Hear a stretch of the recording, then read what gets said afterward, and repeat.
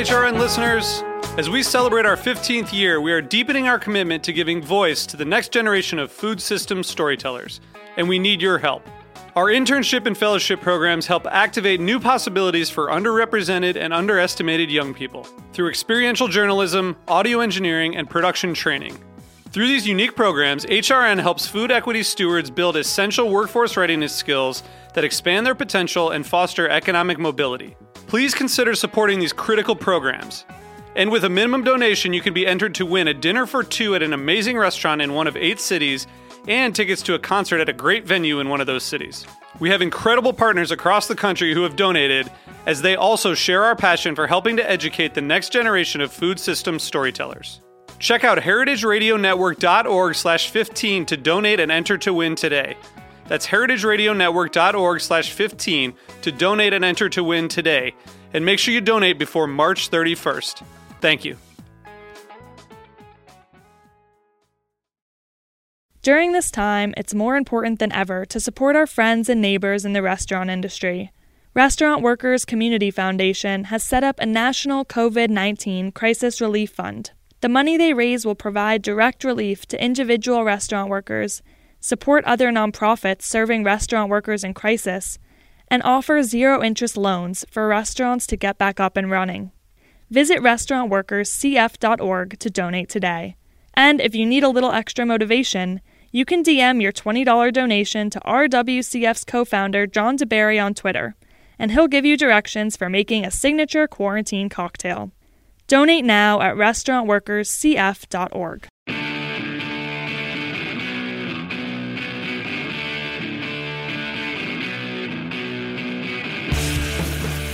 This is What Doesn't Kill You Food Industry Insights. I'm your host, Katie Kiefer, and this is strange times we be living in, folks. So we have this fancy newfangled way of recording shows that involves no one being in the studio. So if the sound quality doesn't seem quite what you might hope it would be, that is the reason why. So bear with us. We're doing our best.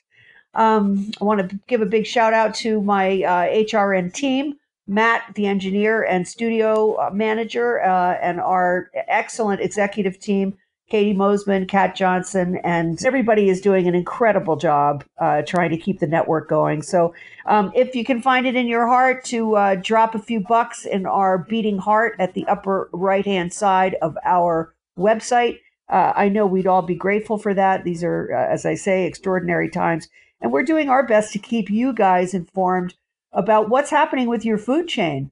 So Derek Wagner, who is joining me today by phone, he is a restaurateur in Providence, Rhode Island. He is the owner and chef of Nick's on Broadway, which celebrated, I think, 19 years just this past spring or winter.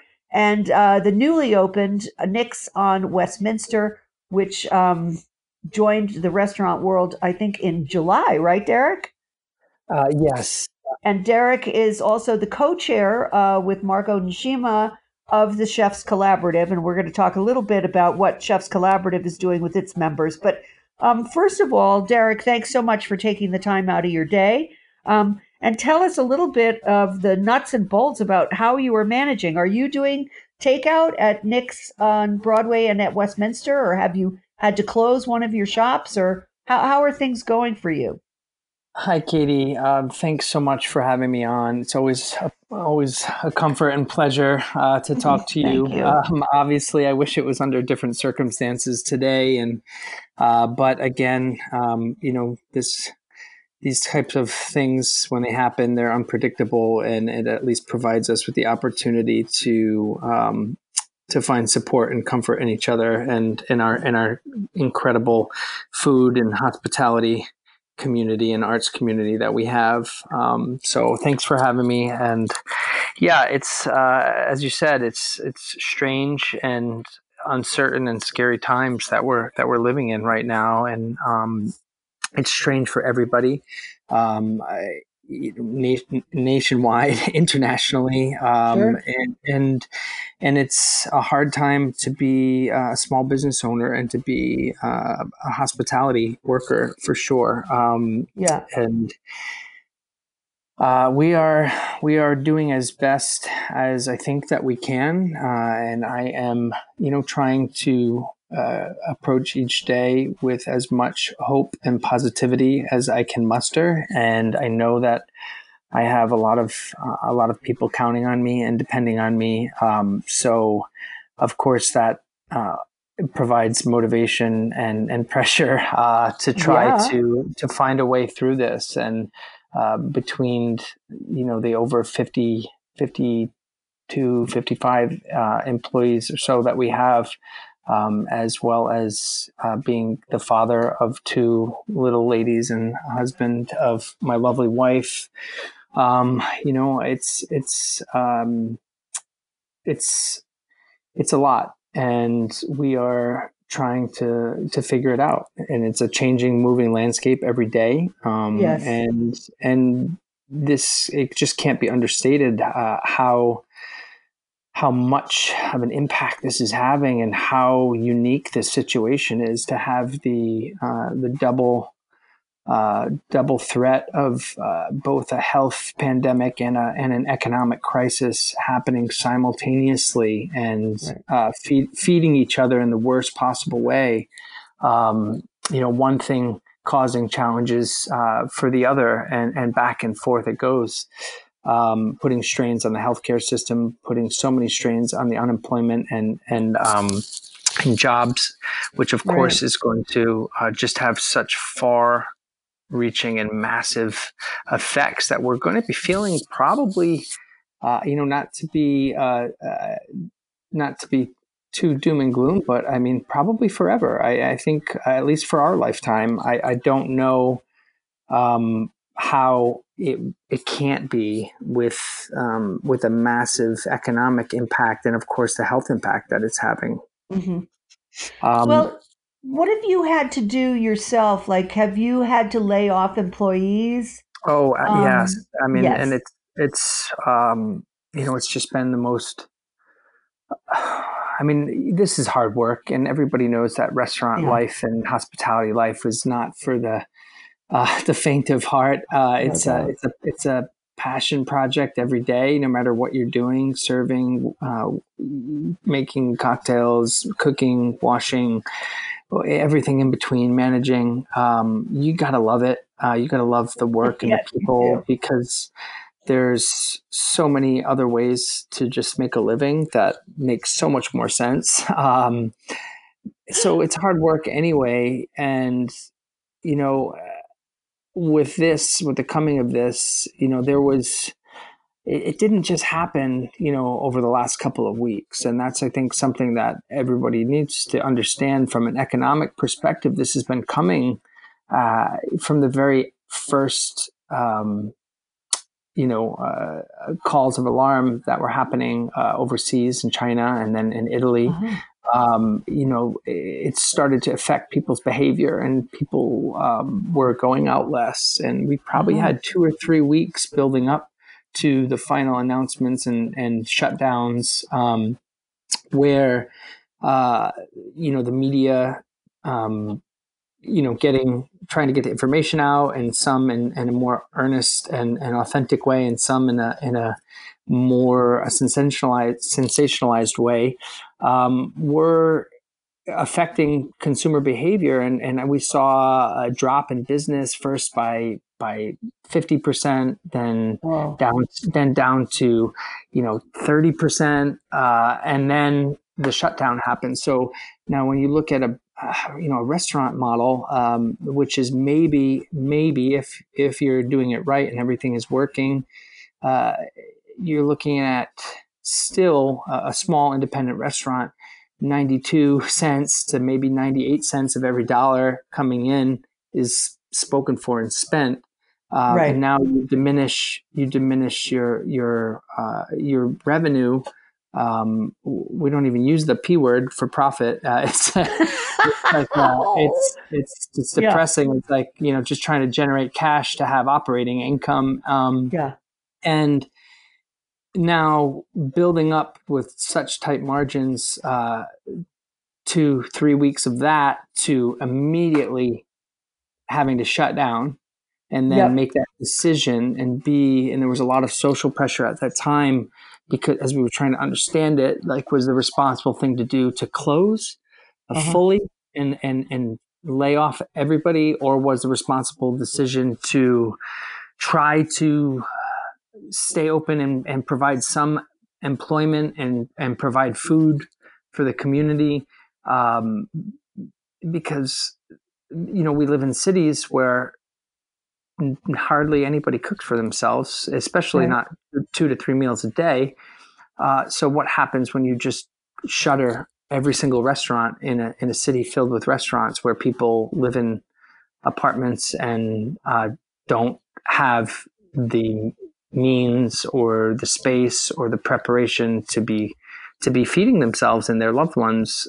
So what is the responsible decision?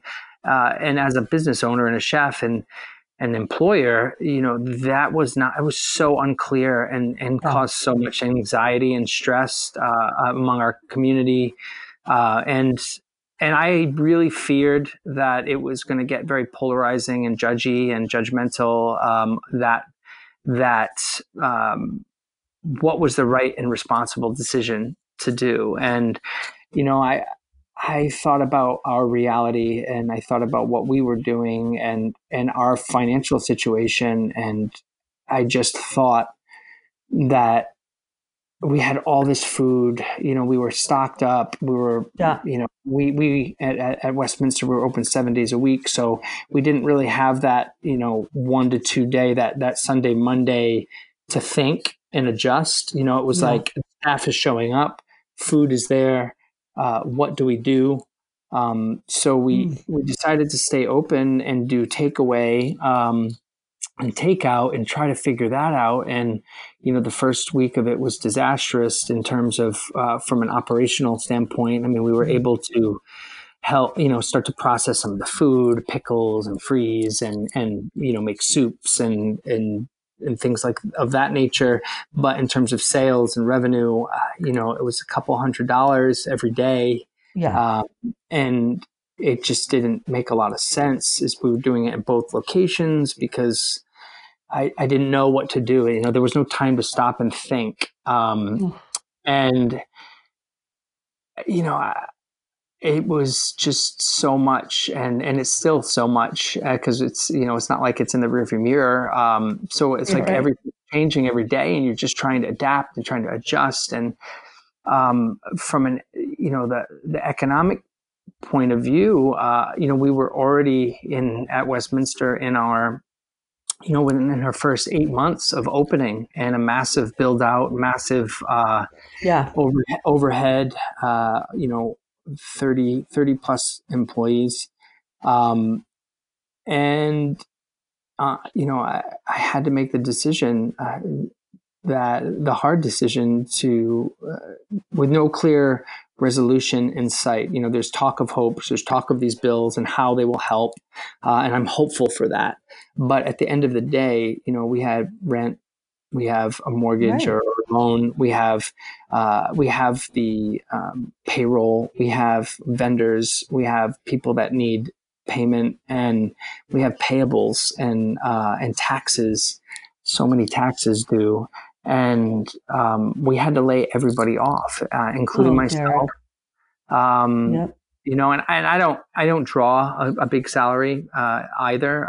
So I have servers and managers that and hourly employees that sometimes make more money than I do, and I'm okay with that. I mean, I wish better for my family and for myself, but like in terms of just trying to keep the train on the tracks, I've made peace with that in terms of trying to get to where I hope for us to be and for us to get. And I was able for the first week to keep a staff of 6 or so on at one restaurant and three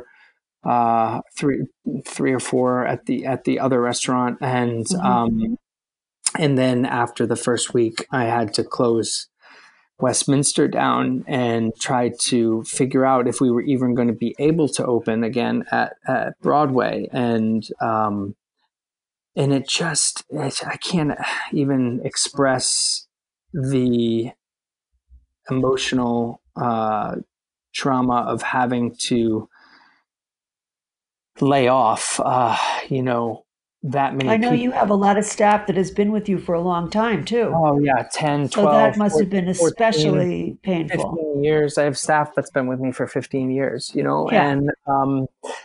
and nobody makes a lot of money, but we, everybody is so close and working Yeah. so hard, and to just have it swept out from under you like that in such an instant, and to know that the pressure is that you're doing the right thing for society, but you're hurting the people that you love and hurting Yeah. yourself.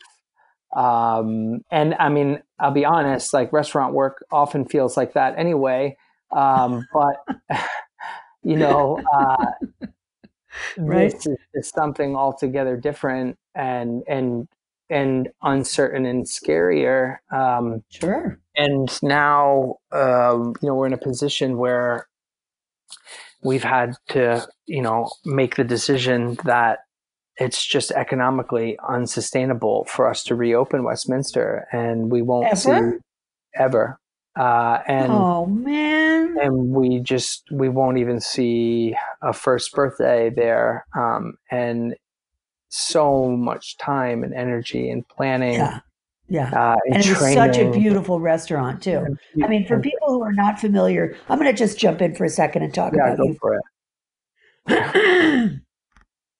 Derek Wagner has been running Nick's on Broadway. I think I said it was 19 years, right? Wasn't it this Yeah, past year? it's 18. We're going into our 19th year here. So And one of the things that characterizes Derek's work, both in Nick's on Broadway and Nick's on Westminster, and this is in a city, Providence is a city full of restaurants. People should understand food culture in Rhode Island is paramount. It is one of the most important aspects of culture in this state. From the growing businesses of agriculture that are reviving here in Rhode Island to especially in Derek's case, his support of agricultural businesses reviving and thriving, as well as fishermen who have also been able to make connections with like-minded restaurants like Derek, who do literally do walk the walk. They buy from farmers, they buy from fishermen right off the boat, right off the farm.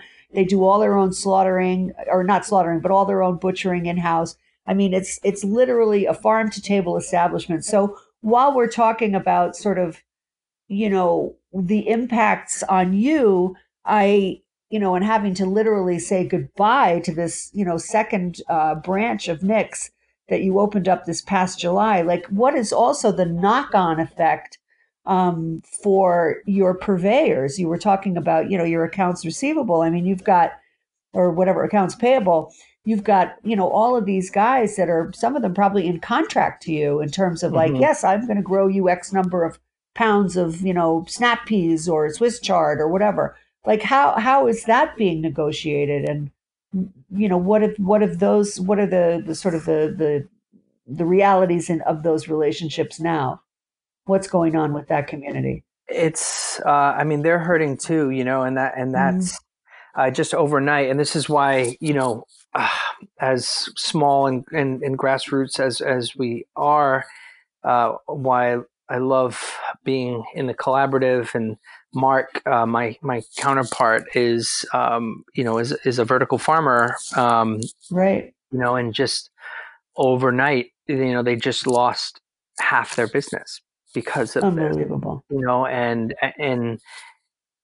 it's that way with all of our farmers. And Yeah. we here in Rhode Island, and in Providence, have such a strong chef and hospitality worker and farmer and producer connection and community, and we're Yeah. so supportive of each other. But these are all small businesses, and these are all people trying to feed their families. And Yeah. I I know that what I'm dealing with is massively traumatic to my life and to the lives of the people that I'm charged with. Yeah. taken care of and being responsible of, but so is it for them. And they're going to be feeling that they're already the second wave that's going to be affecting these layoffs, these loss of incomes. I mean, there's no way around it. If you are selling goods, if you are in the market to sell anything to consumers, and if your consumers are restaurants or hospitality businesses, you are all but dried up at this point. And now when it comes to perishables, you've got just the potential loss of so much product and food that is just mind bending, and that's lost revenue. That's food that could be feeding people.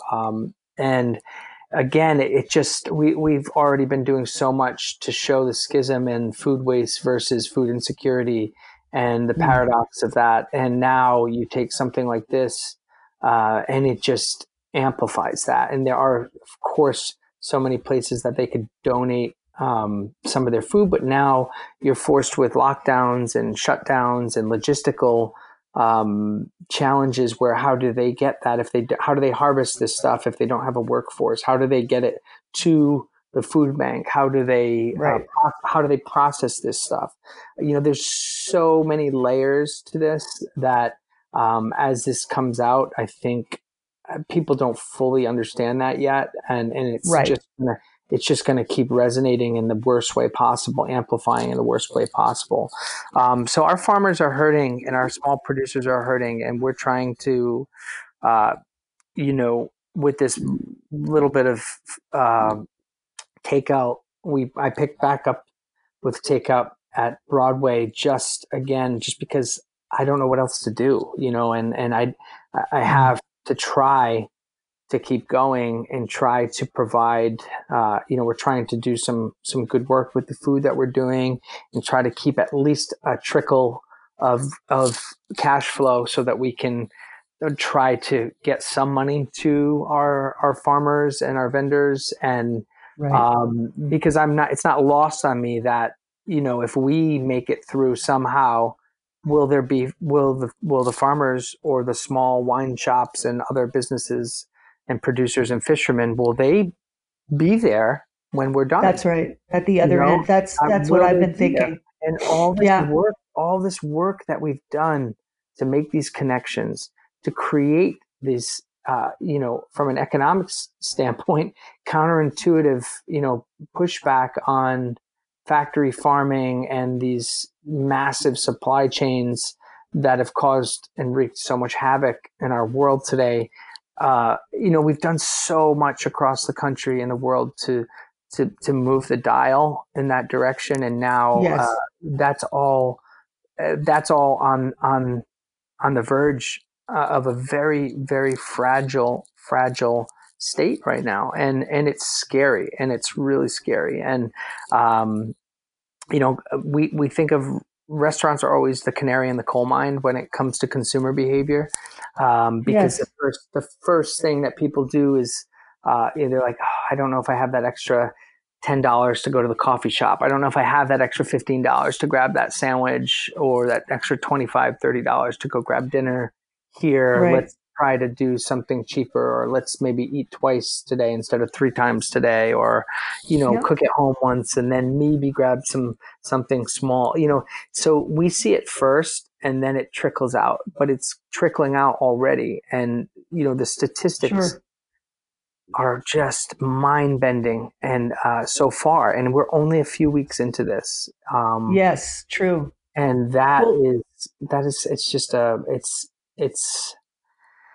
it's just massive. It is hard to sift through all the layers of fallout, which you've just eloquently described in terms of the food chain. We're going to take a short break here for a sponsor drop, and we'll be right back with Derek Wagner, owner of Nick's on Broadway and Once Upon a Time Nick's on Westminster. Stay tuned.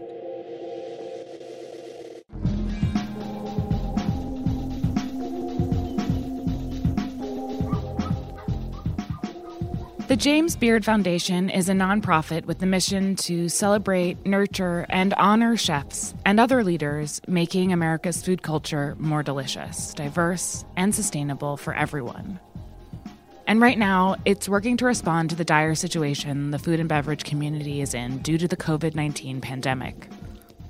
Restaurants, bars, and other independent food and beverage operations are often on the front lines of community revival. The majority of culinary community businesses have less than 500 employees, but collectively, this industry generates $1 trillion a year, 60 of which is pumped back into their local business communities. To help bring swift economic relief to these essential businesses, the James Beard Foundation launched a fund to provide microgrants to independent food and beverage businesses in need. You can donate today at jamesbeard.org/relief. This is Katie Kiefer speaking. I'm talking with Derek Wagner, a chef and restaurateur here in Providence, Rhode Island, talking about the impact of coronavirus on the restaurant industry in general, on his own establishments in particular. He shares a philosophy towards food that is going to have a very significant knock on. And by the way, Derek, if you don't mind my saying, you're not the only one in Providence who sources the way you do. I'm thinking of, Ellen from Ellie's and Gracie's. Yeah. What is her last name? Ellen something. Ellen S. Flattery. Ellen Yeah. Slattery, yeah. Also a fantastic restaurateur, also an early, like you, an early supporter of buying directly from producers. And I can only imagine that she's going through really the same, if not worse in a way, because Gracie's is a high-end restaurant, big ticket, menu. So that must have really taken a hit in the early days of the virus, like when people started to Absolutely. I mean, Ellen has several locations as well, and big team, and she and so many others in the community. Jake at Tallulah's and Matt at Chez Pascal and Bo at New Rivers and James at North and Big King Oberlin and Oberlin, Ben at Oberlin and Birch, and we're all feeling it, and we're texting each other and trying to keep each other up to date and be there for each other, as best as we can through this. And there's a bunch of us that that are so close, and I feel like I have a pretty good reputation in terms of having an open door policy where any chefs and operators and business owners shoot me texts or messages and ask questions, or and I'm a leader. You're a leader because you're the co-chair of Chefs Collaborative, and that leads me to my next question, which is what kind of role is Chefs Collaborative able to play in terms of a crisis like this? I mean, you have a national membership. It's a very big organization. The outreach is huge, and the community is massive, and and it really it's a hard time. I was just talking to Mark earlier today, just a few hours ago, and messaging Sammy Mansour out in LA, and I'll be trying to follow up with some of the other chefs later today, and trying to keep up with each other and message each other on Instagram as we're balancing so many hats. And the best thing about the collaborative is that it's all owner operators and smaller business managers for the most part, and people that are really on the ground in the trenches. But that's also really challenging too, because we're the ones that are trying to figure out how to survive this. Bandwidth is at an all-time low and tension, but at the same time there couldn't be a more important time for community and connectivity and shared resource and support than now. So I feel like our role is amplified and in partnership with and hopefully aggregating and driving people to resources and connections that can help with specific challenges and commiserate in a way that is encouraging and hopefully hopeful, and sharing the burden with each other. I feel like that is the most important. And in terms of just our networks alone, and between the collaborative and the Beard Foundation and the way that we've just built, through text and email and instant messaging and direct messages with social media, which so many of us use for to try to connect with each other and with our guests and customers. We're rallying the troops and trying to generate not just this support, but this unified voice that we must be heard. And this is now, this has been coming in terms from the economic piece, I feel, for a long time. The economic model, traditional model of a restaurant, it has been on the brink of extinction for years now. The move to fast casual, the move to how do we do more with less? How do we operate in this new economy? And again, any business that spends 92 to 98 cents on the dollar, it does. Why would you do it? Why would you do it? Right? And so this is really from the economic piece, of course, is like the straw that broke the camel's back in terms of exposing the fragility of our industry, and we have people that now are still, that are commenting as we ask for help and saying, well, if you were good at what you did, you'd have money set aside for that, and like things like that. And it's really heart-wrenching and challenging. And at the end of the day, you're like, you're right, but I guess I'm not. And I guess we're not. I guess I don't know what to tell you, but you can't have, you can't pay the same price that you paid 25 years ago for the same meal. It doesn't make sense. And it's time that people have a reckoning with that and understand that, the argument of, well, I could go to the grocery store and pay and buy that for so much less, like people still say that. And even though they have 10 people serving them, or they walk into an establishment that's insured and has air conditioning and has, Wi-Fi and all these things, and we have to understand that this is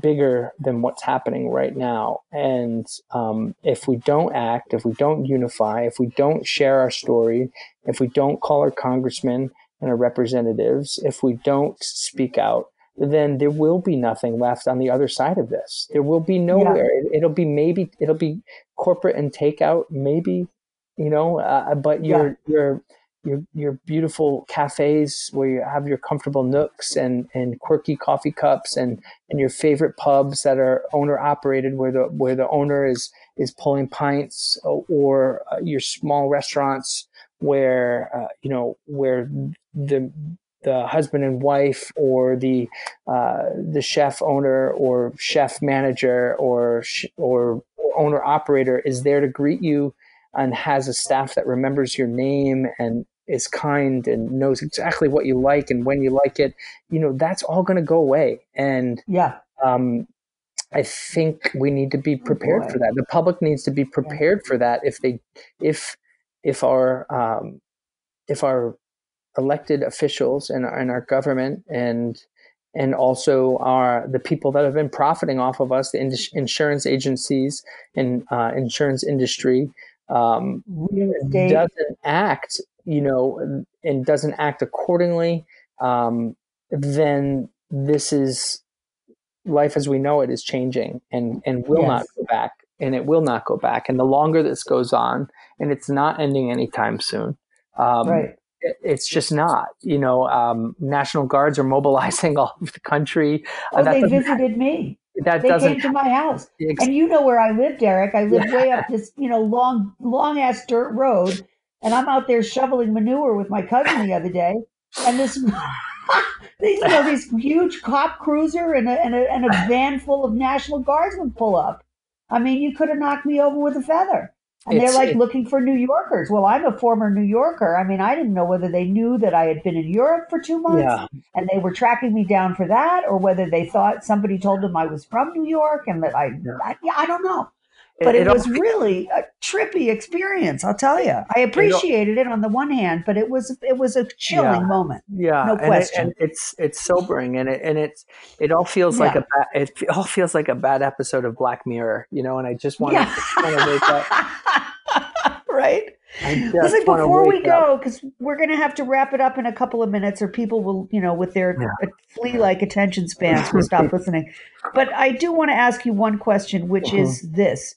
When you speak about a unified voice presenting to Congress, whether it's on a state or a federal level, what is the, what are you hoping to get in terms of, airlines are getting billions of dollars. Yes. All these other big tech industries will undoubtedly get billions of dollars. How much, ballpark, maybe this is an unfair question to ask, but ballpark, what do you think would be an appropriate measure financially to help prop up restaurateurs like yourselves with the, sort of with the supply chain that goes along with them? And how can you convey that necessity to the powers? I think it's hard to articulate it in terms of just direct, money and cash. But what's needed right now is time and money, or time and or money. And by that I mean if we're not going to give reprieves on from lending institutions, from creditors, from credit cards, from mortgages, from insurance payments. If we are not going to give those reprieves, then it has to come in the form of cash, right? And if it's not going to come wholly in the form of cash, which we know it won't, then there has to be immediate stoppages on or grace periods in terms of health insurance, in terms of liability insurance, in terms of workers' compensation insurances, in terms of taxes, property taxes, sales taxes, in terms of loans and loan forgiveness expansion. All of those things are so important. We have over 7 million jobs have been lost in just the last few weeks across America in the hospitality industry. 7 million. Right? Yeah. $1 trillion generated by the culinary industry. And that's 4% of the GDP yearly. Okay? Wow, thank you for those statistics. Right? So we have 11 million Americans employed in independent restaurants, is what I'm being told, and that's an estimated $225 billion lost revenue over the next 3 months. Right now, that is going to have massive and far-reaching impact. And what we're hoping, and what I'm hoping, and is that there is an actual acceptance, understanding, and immediate action taken to help curtail the fallout from this. And this happens, I've been this week alone. I was on the phone with a group of small business owners with our Congressman Jack Reed, and also Representative Jim Langevin, and separate calls, trying to understand these bills that are coming out, how they affect us, what our responsibilities are as employers, right? Because there's so many ramifications. What are the resources? What's the time frame on this? These systems, unemployment insurance, are being the systems are crashing. I have staff, showing up, asking to use the computer because they can't do it from home, and they're trying to figure out how to use the site, and we're trying to help them. And, it's just massive. And we need space, we need breathing room, and we need money, and we need assistance. So I think what we're asking is that, one, people understand the massiveness of this, and two, that you call your congressmen and your representatives, and you try to to convey the importance that not only the workers, but the workers and the small business owners need help and need immediate action, because tax credits is what some of the first bills are offering, are not going to help us if we're shuttered and we can't reopen. Tax credits at the end of the year don't help. An SBA loan, with a 3.75% interest, the last thing that another small business needs is another loan, another mortgage to pay, and that's not going to help it. So we need more, we need better, we need them to act, and it needs to be meaningful, but most importantly, it needs to be expedient, because the bills aren't stopping. The bills are not stopping. And if we lose coverage, if we lose insurance, if our properties go into foreclosure, then we cannot provide for any of the people that depend on us. And we employ so many people, so many good people, and we're all trying to do the right thing. So we're coming together as best as we can, while of course spinning the plates of taking care of our own and figuring out how we're going to get by the day to day. And we're just asking that everybody lend their voice to that effort. Well, thank you, Derek. We'll wrap it up on that. And to be continued. Let's speak again in a few weeks. Thank you, Katie, and just kind of keep a finger on the pulse of what's going. I know HRN is doing a lot with other chefs and other groups, but, I've got my own little constituency listening. So thank you so much for your time. I wish you all the best, my dear fellow. You're such a wonderful guy, such a great member of the community on so many levels. It just breaks my heart to hear this story. So I hope that, a resolution is found that everybody can live with in the very, very near future, like tomorrow. So thank you so much for listening, folks. Thanks to my engineer for hooking me up with this fancy rig here. We managed. I hope the sound isn't terrible, but stay tuned. We'll have more about the restaurant industry, and then also about farming and agricultural production, and what this all means in terms of our food chain. So thanks everybody for listening, and thanks to my sponsor. Over and out for now. See you next week. Bye-bye.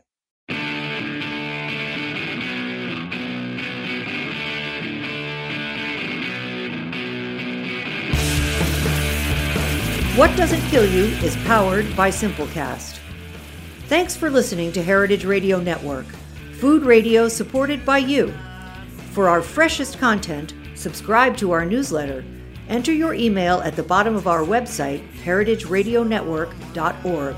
Connect with us on Instagram and Twitter at heritage_radio. You can also find us at facebook.com/Heritage Radio Network. Heritage Radio Network is a nonprofit organization driving conversations to make the world a better, fairer, more delicious place. And we couldn't do it without support from listeners like you. Want to be a part of the food world's most innovative community? Subscribe to the shows you like, tell your friends, and please join the HRN family by becoming a member. Just click on the beating heart at the top right of our homepage. Thanks for listening.